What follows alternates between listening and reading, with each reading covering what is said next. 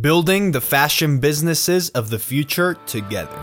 Welcome to the Future of Fashion Business. The Future of Fashion Business is about helping aspiring fashion entrepreneurs and designers start their own successful fashion brands by learning from the best, most experienced people in the industry. I am your host, Esteban Julian. For more advice and to learn more about how I started my own fashion brand, make sure you follow my fashion journey on YouTube at Esteban Julian. Hello and welcome to this week's episode of the Future of Fashion Business. I am your host, Esteban Julian. And on this week's episode, which was an episode that I was very excited about, I don't know if you guys know, but I am a huge vintage fanatic. And I had here with me today, Stephen Bethell. And Stephen is the creative director, co-founder of Beyond Retro. Now, Beyond Retro is not only one of the most prestigious and well-known vintage brands, because at the end of the day, that's what they've actually managed to do. They created a brand around the vintage world with covers in magazines like Vogue and a lot of other very inspiring projects. A very recent collaboration with Converse that should be out by the end of August, and just a very good and unique brand in general. I was very lucky to have Stephen here and talk about, number one, how did he actually start the brand that Beyond Retro is today? What were some of the lessons that he learned as he was starting out? The importance of developing the skill of finding that unique piece of clothing that you know will sell well and that you know people will fall in love with. And the importance of starting with your customer first instead of with your product. Because if you're in the fashion industry, everything that you developed goes around your customer first. So be very attentive to your customer. And finally, we also touch base on something extremely important, which is knowing how to spot trends and using your skill of identifying unique vintage products to match the existing trends in the marketplace. That being said, super excited about this episode, and let's get to it. Awesome. So we are officially rolling, Stephen. Now, firstly, obviously, thank you very much for being here. I'm sure thanks for having me. Thanks for even talking about vintage and used goods. This is amazing. It's my pleasure. I mean, to be honest with you, I think there's not enough people talking about the benefits of this sort of products, especially with the amount of problems that the industry is having right now.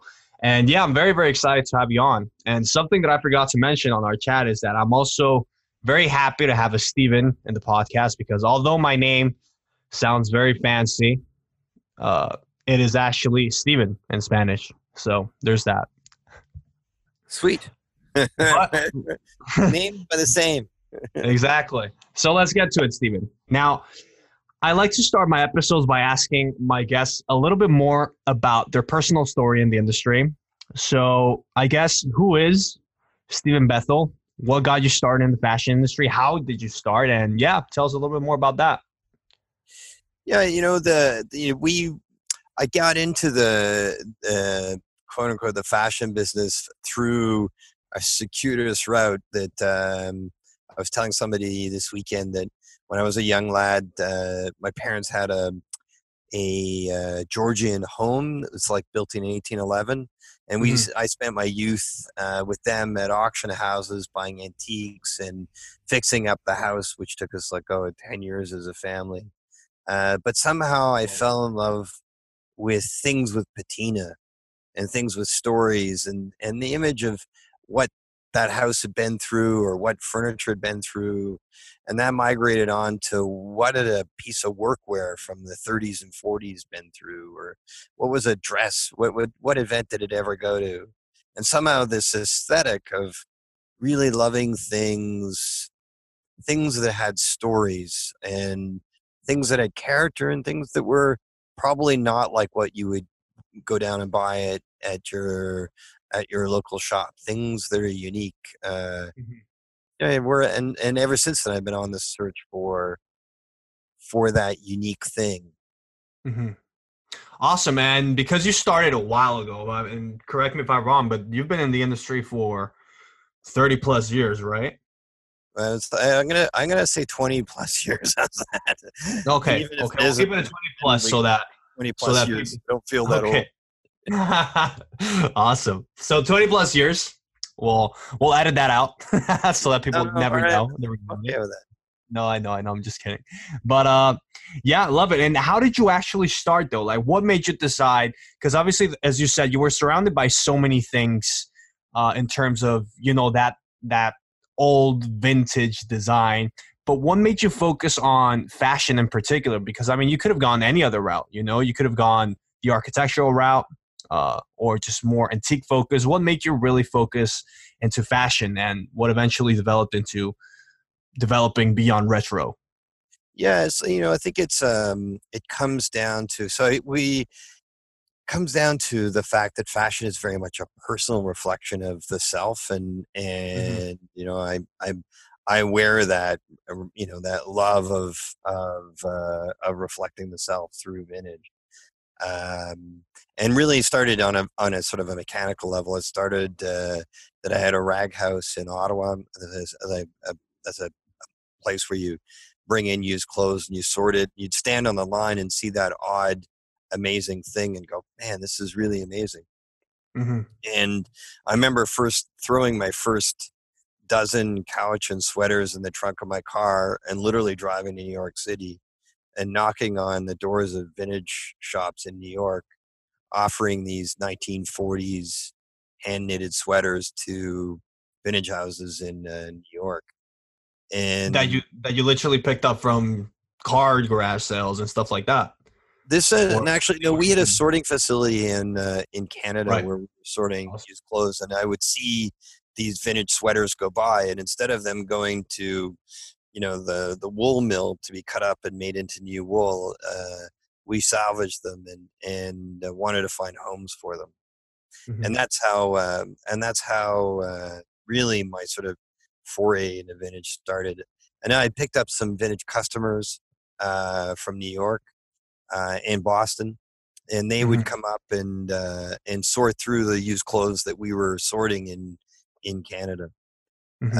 Um, and really, it's above that finding the one in a thousand is Hmm. really how that business and really that just it's hard to get that out of you.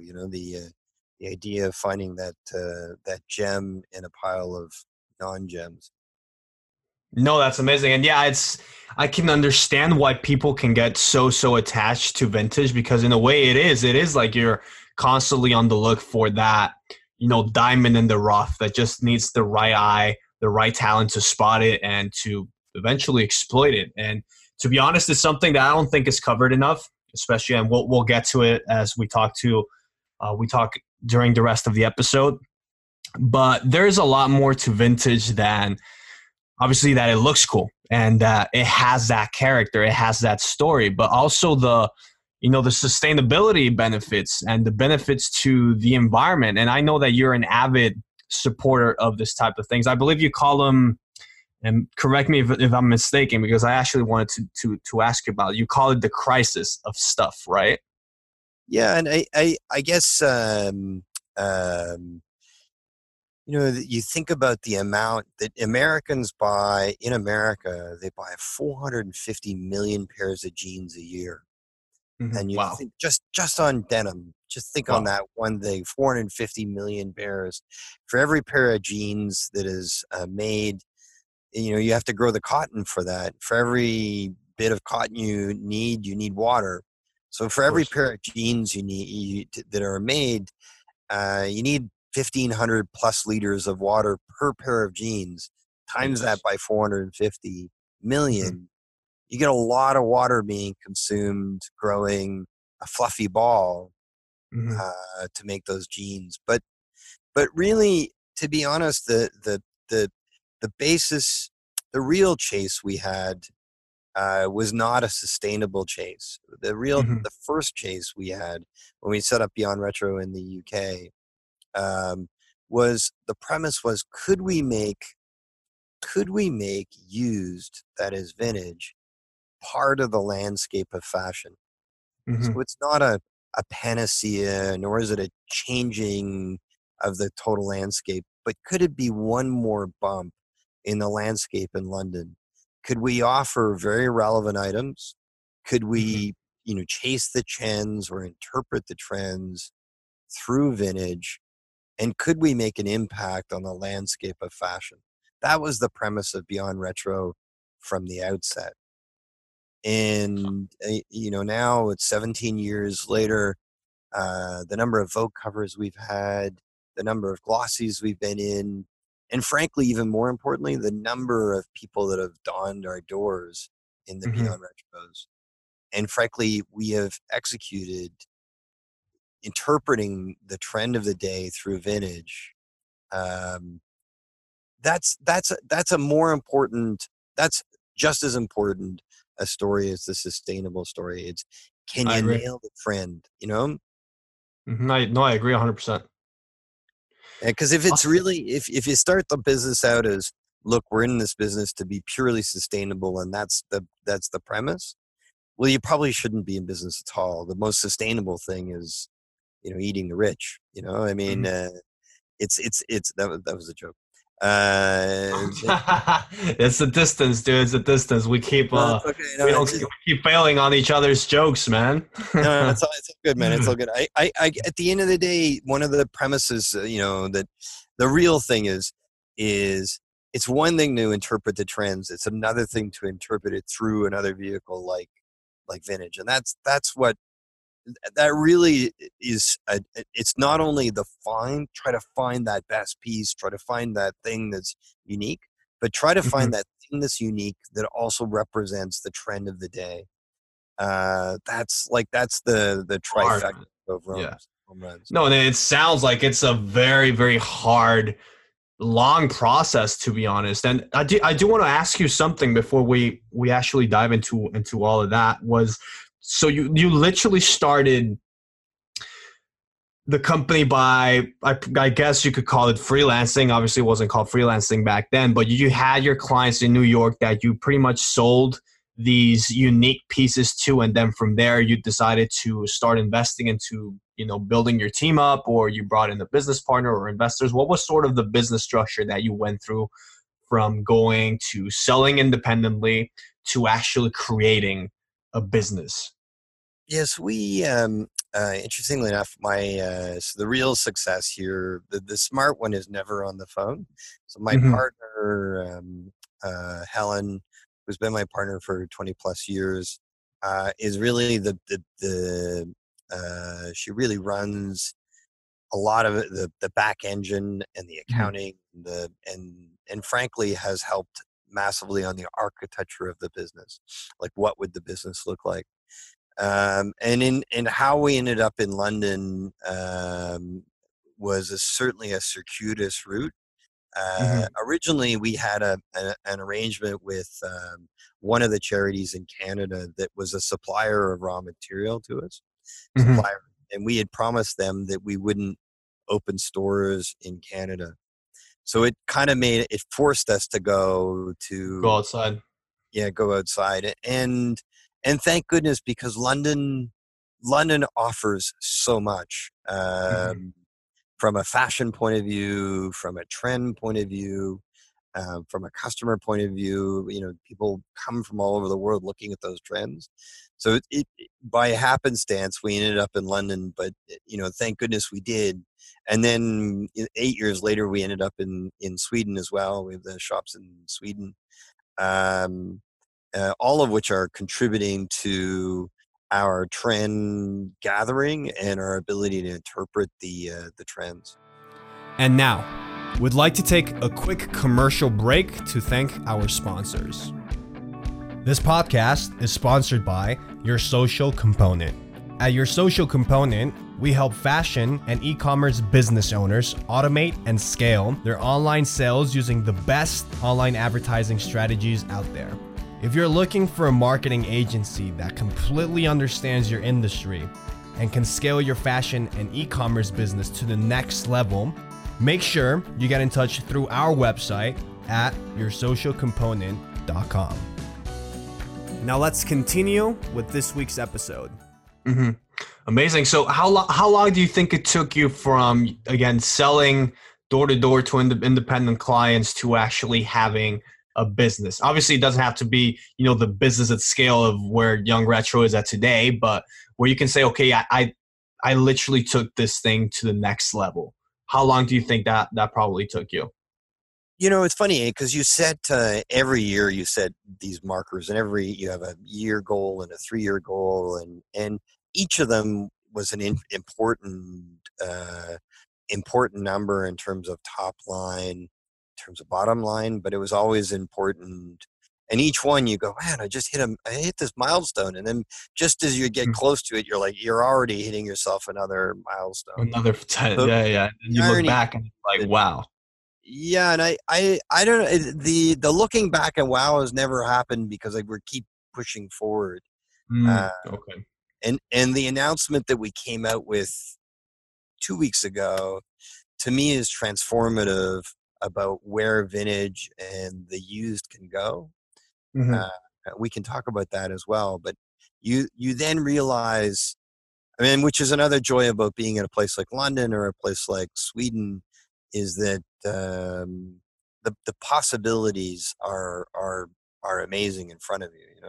Mm-hmm. So when did I realize that I'd gone from super small to medium small? I'm not sure I could quantify those. But you open the first store and you think, we got something, and then you open the second one, and then you open the third, fourth, and eighth one. You're always continually pushing the bounds, and a lot of it is because some of the key members, in London, our general manager in the UK is frankly brilliant, and she's driving that along with a team of, there's 92 people now in the UK. Mm-hmm. It's not sure. So the question was, when did you hit those milestones? I think as soon as we came close, we moved the milestone further. Awesome. And what do you think what's the most, and I guess you don't have to name the most important one, but what was the most special milestone for you? The one that, you'll remember forever, the one that literally made you stop dead and think like, wow, I can't believe this actually happened, or this is going to be such a great opportunity for us. Was it the Vogue cover, or was it something that was completely unrelated? What was funny. that? We had the fashion editor for Time Out in the store when we opened Dalston. Mm-hmm. And the irony is, the day we opened Dalston, they opened 200 plus stores in the new Westfield in London. Yeah. And he said to me, I would rather be here today with you opening a new Beyond Retro than at Westfield opening 200 Westfield stores.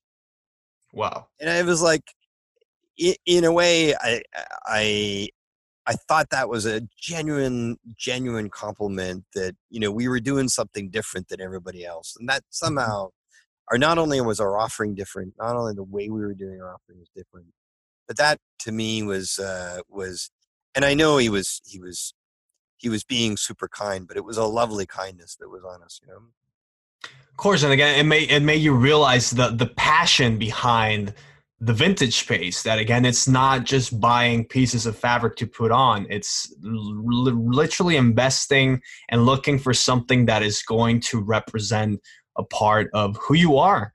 And I can only imagine how nice it must have felt to get that response from somebody else, somebody who understood pretty much what you were doing. Yeah, somebody also who's leaning us up against. The one thing is that we don't see our competitors as other vintage stores. Our real, it's sort of like that analogy from a business point of view, where I went to a conference, and this guy got up and he said that he owned a golf courses. He says his real competition isn't the other golf courses. It's tennis, it's football, it's soccer, it's all the other sports that people can play. And I feel as if the real Beyond Retro competition, the ones I'm focused on, is frankly the guys selling new gear and who are really good at it, and those are the guys that we want to chase from a business point of view? How do we Mhm. better than some of the fashion guys that are out there? How can we be faster? How can we get our product on the floor faster? How can we make a wider offering? How do we, what do we need to do to be better than the new guy, not Mhm. the vintage guy? Yeah. Yeah. So you pretty much look for brands that are actually creating unique experiences or are creating something unique for their own customers. And then you think, okay, how can we apply the strategies they're using to make them unique into our own fashion brand? That's it. And how do we also,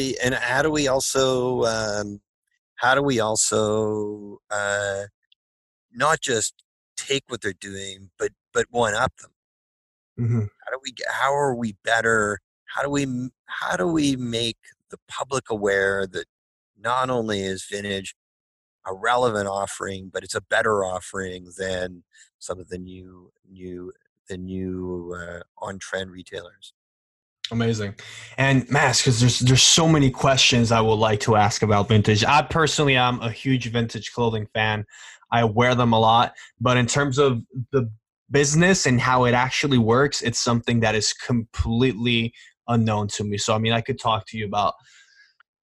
ask you ages and just a sea of questions in regards to this. But I guess because my audience is people that are thinking about starting their own fashion companies, I would really like to ask you, for people out there that might want to actually start a vintage brand or something similar. They've been inspired by brands like Young Retro and they want to start something that, goes along those lines, but in their own way. It all starts with product when it comes to vintage. And you can correct me if I'm wrong, but I actually product. think I'm going to actually back up. I don't think Perfect. it starts with product. Perfect. That's what I wanted to There's hear. just and gently. I think what it starts with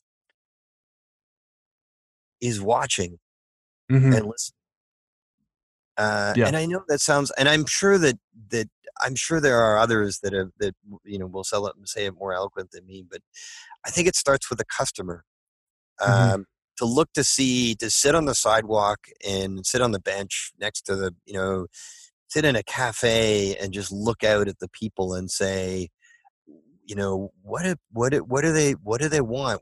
What is an aspirational image that I want to create through the product? And Hmm. so we start with this idea that anybody who starts any business, forget about whether you want to start a vintage business or a new clothing business, it's who's the customer and understand them very well, from size to cut to fill to color. Um, so really it Brands that starts you with wear. a deep understanding and a passion for that customer. It starts with the Mhm. customer. Amazing. And how did you find those first customers? Was it information that you got from your first customers when you were selling independently, or was it people that were just walking into your first retail stores? How did you get, those first customers that then became sort Yeah, of the benchmark for that's a your really good, ideas? and it's a really good example actually. When I first went to New York, and the first time I drove down, it was a 10-hour drive, and I'm young and trunk full of sweaters, and I'm all excited about them. And in Canada, we have this very classic sweater that has a beaver on it. Has a beaver Uh-huh. on the front, and it has two beavers looking at each other and a beaver on the back. And I remember this the crazy lady from New York said, "I really love these Cowichan sweaters. Send me 50 of them." Wow. And I sent her down 50, and two of them had these beavers on them, and they're actually a really iconic Cowichan hand knit sweater. And she called up and said, "Why did you send me a sweater with a rat on it? You didn't send a sweater with a rat on it in New York City. Wow. Who's going to wear a rat on us?" And I was like, "No, no, that's a beaver." Yeah. She's like, "No, it's a rat." And somehow what I had done was I had forgotten to listen to the customer and Uh-huh. understand the market that she's in and the place she's in, and she would interpret that not as a beaver but a rat. All right, yeah. And I somehow think that that's a really good lesson that it doesn't start with a product, because it was a beautiful sweater. It was a beautifully hand mint. It was in mint condition, great zipper. It was like a number 10 zipper, like a proper good heavy zipper. And then you think to yourself, wait a minute. Really, it's about what the customer What they thinks. want. Mm-hmm. And so the first premise for any of this is, who is your customer? Do you understand them? Do you understand what they buy? Do you understand what they like? And then if you have it, and now we wrap up, now in London, we have a trends department, a trends forecasting department, and we Mm-hmm. list through a series of means on what are our trends, what are things that we should be watching for, what does our trend forecast say for Mm-hmm. SS20, and what should we building up in inventory. Mm-hmm. But it really starts with not the product, but with the customer, and listening to that trend and Mm-hmm. listening to where you think you should take the punt. Amazing. And where do you, how do you, because I guess a lot of people might not even know how to start, as you said, trend forecasting. How should you start listening for your customers? How do you know what places to even look at? Or where do you tend to find those type of customers? Because what I really want to know is, who is the first person that you think about when you're trying to gather information about a new trend that's coming up, and what sort of channel allows you to get that sort of information? Do you get the information from Googling stuff, or just looking at magazines, or do you get your information from customers that are walking to the retail stores? Because I want to know, how can people that are wanting to start their own fashion brands start learning from their customers? But Yeah, and I think the first thing you do is, this is an exercise that we do. We actually break our customer down into 4 categories. We call Mhm, them, John and Jason and Susie and Mary. And then mhm, you actually, because the trend isn't necessarily a trend for one person. It's a trend. It is one group of persons is this kind of trend, another person is this kind of trend. So trend isn't going to be just asymmetric for everybody. There'll be mhm, multi-level. So that I would first do, and where do I do it? I would sit in the local Starbucks and literally spend days looking at people. I love to watch people. I love to watch people and to see what they wear, what they don't wear. Who are the guys that are the sharp end of the knife that are wearing new things? mhm, Is it translatable? What are the things that people are wearing, and how can you interpret them? Like a simple thing is, this summer it was about tie-dye, right? Tie-dye is everywhere this summer. yeah, So, and if you sat on a park bench and went, okay, that person, Mary, she's a tie-dye girl. She's going to wear mhm, tie-dye. And what's she going to wear with that tie-dye? She's going to wear a pair of cut-off shorts. And what's going to be in her hair? Which a flower garden would be really good, a little rose flower garden. And then what'd she have on her feet? What would her handbag look like? And then you build an image of what Mary would be. But then there's going to be Anne. Well, Anne would never wear tie dye because she's just not that kind of. And what would you want her outfit? So you sit and literally watch. observe. And I feel as if that sitting and watching and listening is a critical part. It's the most important thing at the end of the day. So of course you can look at the magazines or see what the influencers are wearing, but I think that it's about profiling that customer in your head, and then trying to Mhm. figure out how you can interpret what that person should be wearing and what you can deliver. Amazing. And how long do you think you have as a designer or creative to develop a product that resonates with that trend? Because I mean, the fashion industry changes so quickly. So how long do you think you have? Let's say you see this girl, or you see a certain type of customer that is using, as you said, I don't know, dad shoes, and you see that dad shoes are just the trend. How long, or in what sort of timeline do you try to develop or find a product to satisfy that trend? So I think within those trends, there are there's product that you could call vapor product. Then there's Mm-hmm. called sort of trend product, and then there's base product. Mm-hmm. There's the all season stuff, the stuff that you're always going to keep around. And so the vapor product, like 3 months, Mm-hmm. max. You got to get that on the shop floor right away. You got to deliver as soon as you Mm-hmm. can. But then, and as you go through those varying categories, it changes. So yeah, I think it really is interpretive of depending on whether it's a vapor product or whether it's a mid product or whether it's a staple product. Amazing. And how do you even know which one? How to know if one's a vapor or a Yes, staple? you're going to get certain products that you go, that's only that we only got 3 months on that. That's Like not the going one hit wonder artist, like the song that just comes on. It's like this group is gonna disappear in like a month. Yeah, but if somehow you've got to, Gotta satisfy the market. it's so out there that you know that it's going to have a short life. Mm-hmm. That it's not going to be able to carry the day, for a super long time. And remember, it's not necessarily just a product. Maybe it's just a treatment of a fabric on a product. Mm-hmm. Is bleach dyeing going to last much longer than 3 months? It's a really good question. Yeah, that makes a lot of sense. Awesome. Well, Stephen, there's something that I really want to touch base on before we obviously wrap this whole thing up. Again, there's so many things I want to talk about. And that is, and again, please correct me if I'm wrong, because I'm not familiar with the vintage industry at all. But I would guess, and this is just a guess, that and the business model is quite similar to starting a regular fashion brand. But the thing that really starts getting very different is getting the product and everything supply chain related. Is that correct? Sorry, you have to say that sentence because you cut out. I apologize.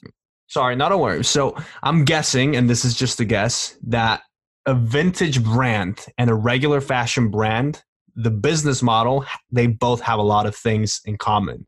But the one major difference would be the product in terms of, actually finding and developing a product and the supply chain around the model. Is that correct? Yeah, supply is certainly for vintage. Supply is a real concern, right? Exactly. Because you can't just create a product. You have to actually go out there and find it, right? Yeah, there's a lot of guys in the vintage business that troll. A lot of people troll Goodwills and Value Villages and Savers and Salvation Armies to build up Mm-hmm. a really good offering. Or there's a really good model in Denver, Colorado, for example. There's a lot of good vintage stores who go to estate sales, Mm-hmm. and literally somebody's Aunt Mary's died, and she people just want to get rid of everything in her house, and they go through and pick out things for estate sales. Mm-hmm. And those are good ways to start and good ways to fill shops with relevant items. Mm-hmm. And that's what you did when you started, right? You did similar things. We actually had our own sorting facilities. So Okay.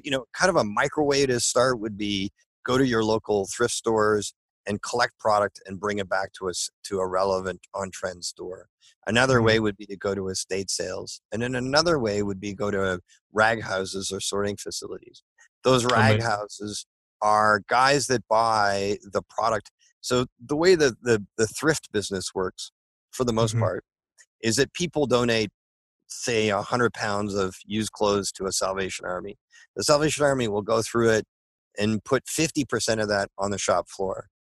Mm-hmm. 50% of that doesn't sell, they put back into a pile, and they call it mixed rags. So in other words, 75 out of 100 items that get donated to your local charity don't get sold in the thrift store. They bail Mm-hmm. them up, and they get sold to guys that are sorting for the reuse market in Central America or in Mm-hmm. Africa or in wherever. And in most major cities, there are sorting facilities or rag houses. You can just look them up on the internet, and you Mm-hmm. literally go into the guy and say, "Look, I want to buy a selected grade of product and put it on my shop floor." Mm-hmm. And so the easiest way, go to a thrift store. Harder way, go to estate sales. The more scaled way is you go to rag houses. Awesome. Yeah, because I'm guessing you can't just go to a rag house and say, I just want these 10 things, right? You'd have to be taking Yeah, they want a it. They really want you to. high They want you to amount. show up, and the guy's sorting hundreds of thousands of pieces a day. Doesn't want to deal with somebody that's going to deal with 10 items a day. Mm-hmm. Awesome. And how do you, something that's also very, very curious to me is pricing. How do you know how much to charge for an actual piece? Because I'm guessing that ties a lot with the skill that you were talking about earlier of knowing how to find those diamonds in the rough. Yeah, and the thing about the vintage trade is that it's really a learned business. What makes a pair of jeans worth $20, or it makes a pair of jeans worth $2,000. Mm-hmm. What are the differentiators? What are the characteristics that make it? And that comes with learning and education and time. But the first baseline, though, to be honest with you, is what will the market bear? How do you price yourself? Going back to my original comment, how do you price yourself so that you're a good alternative to new? Keep in mind that now, retailers are selling. The grocery store, you can buy a T-shirt for $3.99. How does the Mm-hmm. market bear paying, $15 for a vintage tee, and when you can buy a new tee at your grocery store for $3.99? Mm-hmm. And so you've got to make sure that you're bringing in relevant items that people are going to be, somebody's going to want to wear this yellow smiley face T-shirt because you can't get this anywhere else, and it was only Mm-hmm. made in the '70s. Or I found this Nike pinwheel shirt from the late '70s. This is like a collector's items worth $200. Mm-hmm. How do you that comes with time, but also you just need to be realistic about what's in the marketplace. Mm-hmm. Yeah, and what are people looking for, as you said, listening to the marketplace? I'm guessing a great way or something that a lot of people starting out could do is have brands that you want to compete with, so you can get sort of an idea of what type of product you should be offering, what type of prices you should be looking to sell them for. And obviously look for product that is going to give you the margin so that you obviously have make a profit on those resells, right? That's it. And also it's how do you price yourself so that you fit into the market. And Exactly. frankly, it's there's nothing wrong with doing competitive analysis in your town or in your city that you live in, and go to the 5 vintage stores in your city, and go to the thrift stores, go to the new stores, and say, okay, well, this T-shirt really at these 3 places would sell for this. This is where I want to put myself. One needs to be relevant to the market that you're in, for sure. Hmm. Hmm. Awesome. Well, Steven, I really want to also, and I know I've been kind of all over the place with the questions, but again, there's so many things I want to ask. It just keeps just random questions keep popping into my head. And before we end all of this, I really want to get your take on the future of retro and vintage. Where do you see the industry going? What do you think is next? Do you think people are just going to always keep wearing it? Do you think it's going to be a lot more popular in the future? What are your takes on the future of vintage? The future really for us, is that the vintage is an evolving target. It's not a brand that will have its time and die off, Hmm. because it's evolving with the trends of the day. If you're doing your job right, you're reflecting the trends right. And so for 17 years in London and in Sweden, we've evolved and done and made those trends work, and reflected properly. We did our homework and got the trends right.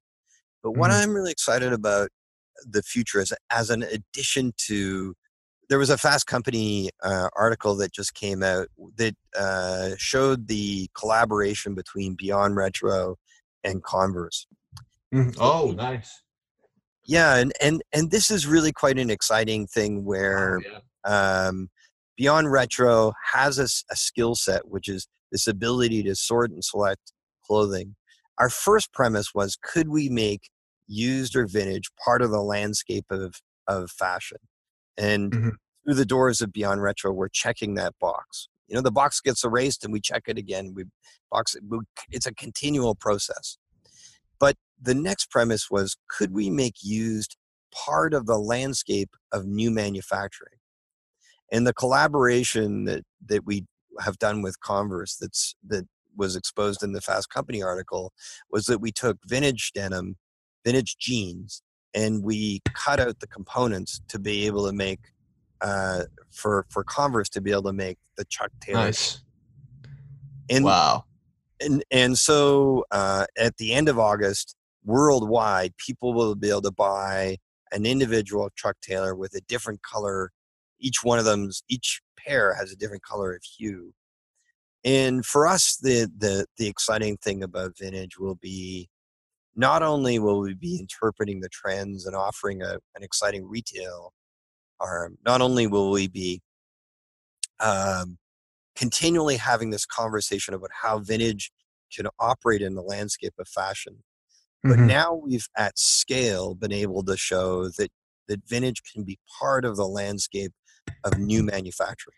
Yeah, part of the culture, that what's happening nowadays, that vintage is not something that is outdated or old. That, again, if you spot the trends and you find product that's good enough to stick with those trends, that vintage can be a very, very relevant and important business. Yeah, and also and our collaboration with Converse shows that even if the garment isn't wearable, even if it can't be resold as it is, it can't be remanufactured into something new. And for us, that's an exciting thing. Yeah. Awesome. And where will people be able to find more of these products in particular? Should they be checking out the Converse website, your website? Yeah, so the Converse shoe comes live at the end of August. And so more will be told about that project then. But by all means, visit beyondretro.com to see our amazing collection of vintage. I think there's 30 some odd thousand items, unique items on the site. Amazing. You ship worldwide, everything, right? Everything's worldwide, absolute. Yeah. Awesome.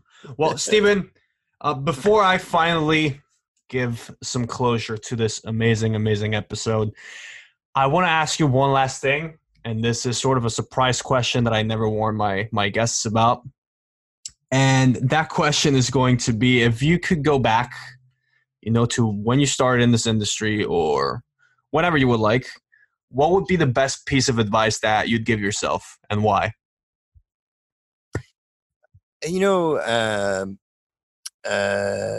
About 8 years into the business, there was an old man that I did business with in Toronto, and he came up and he visited me, and he was giving me advice. He was in his late 80s, and he was just genuinely wanting to help me out. And he had his cane, and he kept hitting me while he was talking to me, like I was not going to pay attention, so he was hitting me. Yeah. And he said, look, any idiot can sell the gold. It's the guy that can sell the garbage. He's going to make money. Love that. Wow. Love that. And I feel as if it's a good lesson for anybody. But look, listen to the customer. Always listen to that customer. Amazing.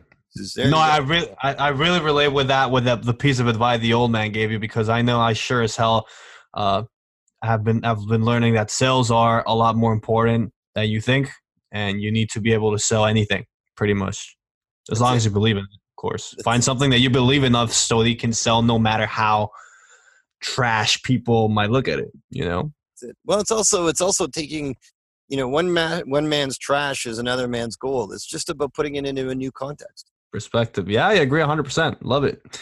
Well, Stephen, thank you very much for the episode today. A lot of really, really cool insight. No, thank you. And look, and I really appreciate you doing these podcasts. This is really great. Thank you. I appreciate it. To be honest with you, it's because when I started my own fashion brand, and I'm not saying that I'm nowhere near where you guys are at. I just struggled so much. I just struggled so much learning everything. Every lesson involved a lot of time spent and a lot of money. And, I just thought if there's any way that I could just help people out there start this out and obviously learn, because, I'm lucky enough to be asking these questions and to be firsthand learning from people like you, then, yeah, it was definitely a project that I wanted to dive into. But I really, really appreciate it. It means a lot, Stephen. Okay, thank you. If you want to learn even more about how you can start your own fashion brand, make sure you follow me on YouTube at Esteban Julian. Thank you for listening to this week's episode of The Future of Fashion Business. Make sure you subscribe to listen to our future episodes.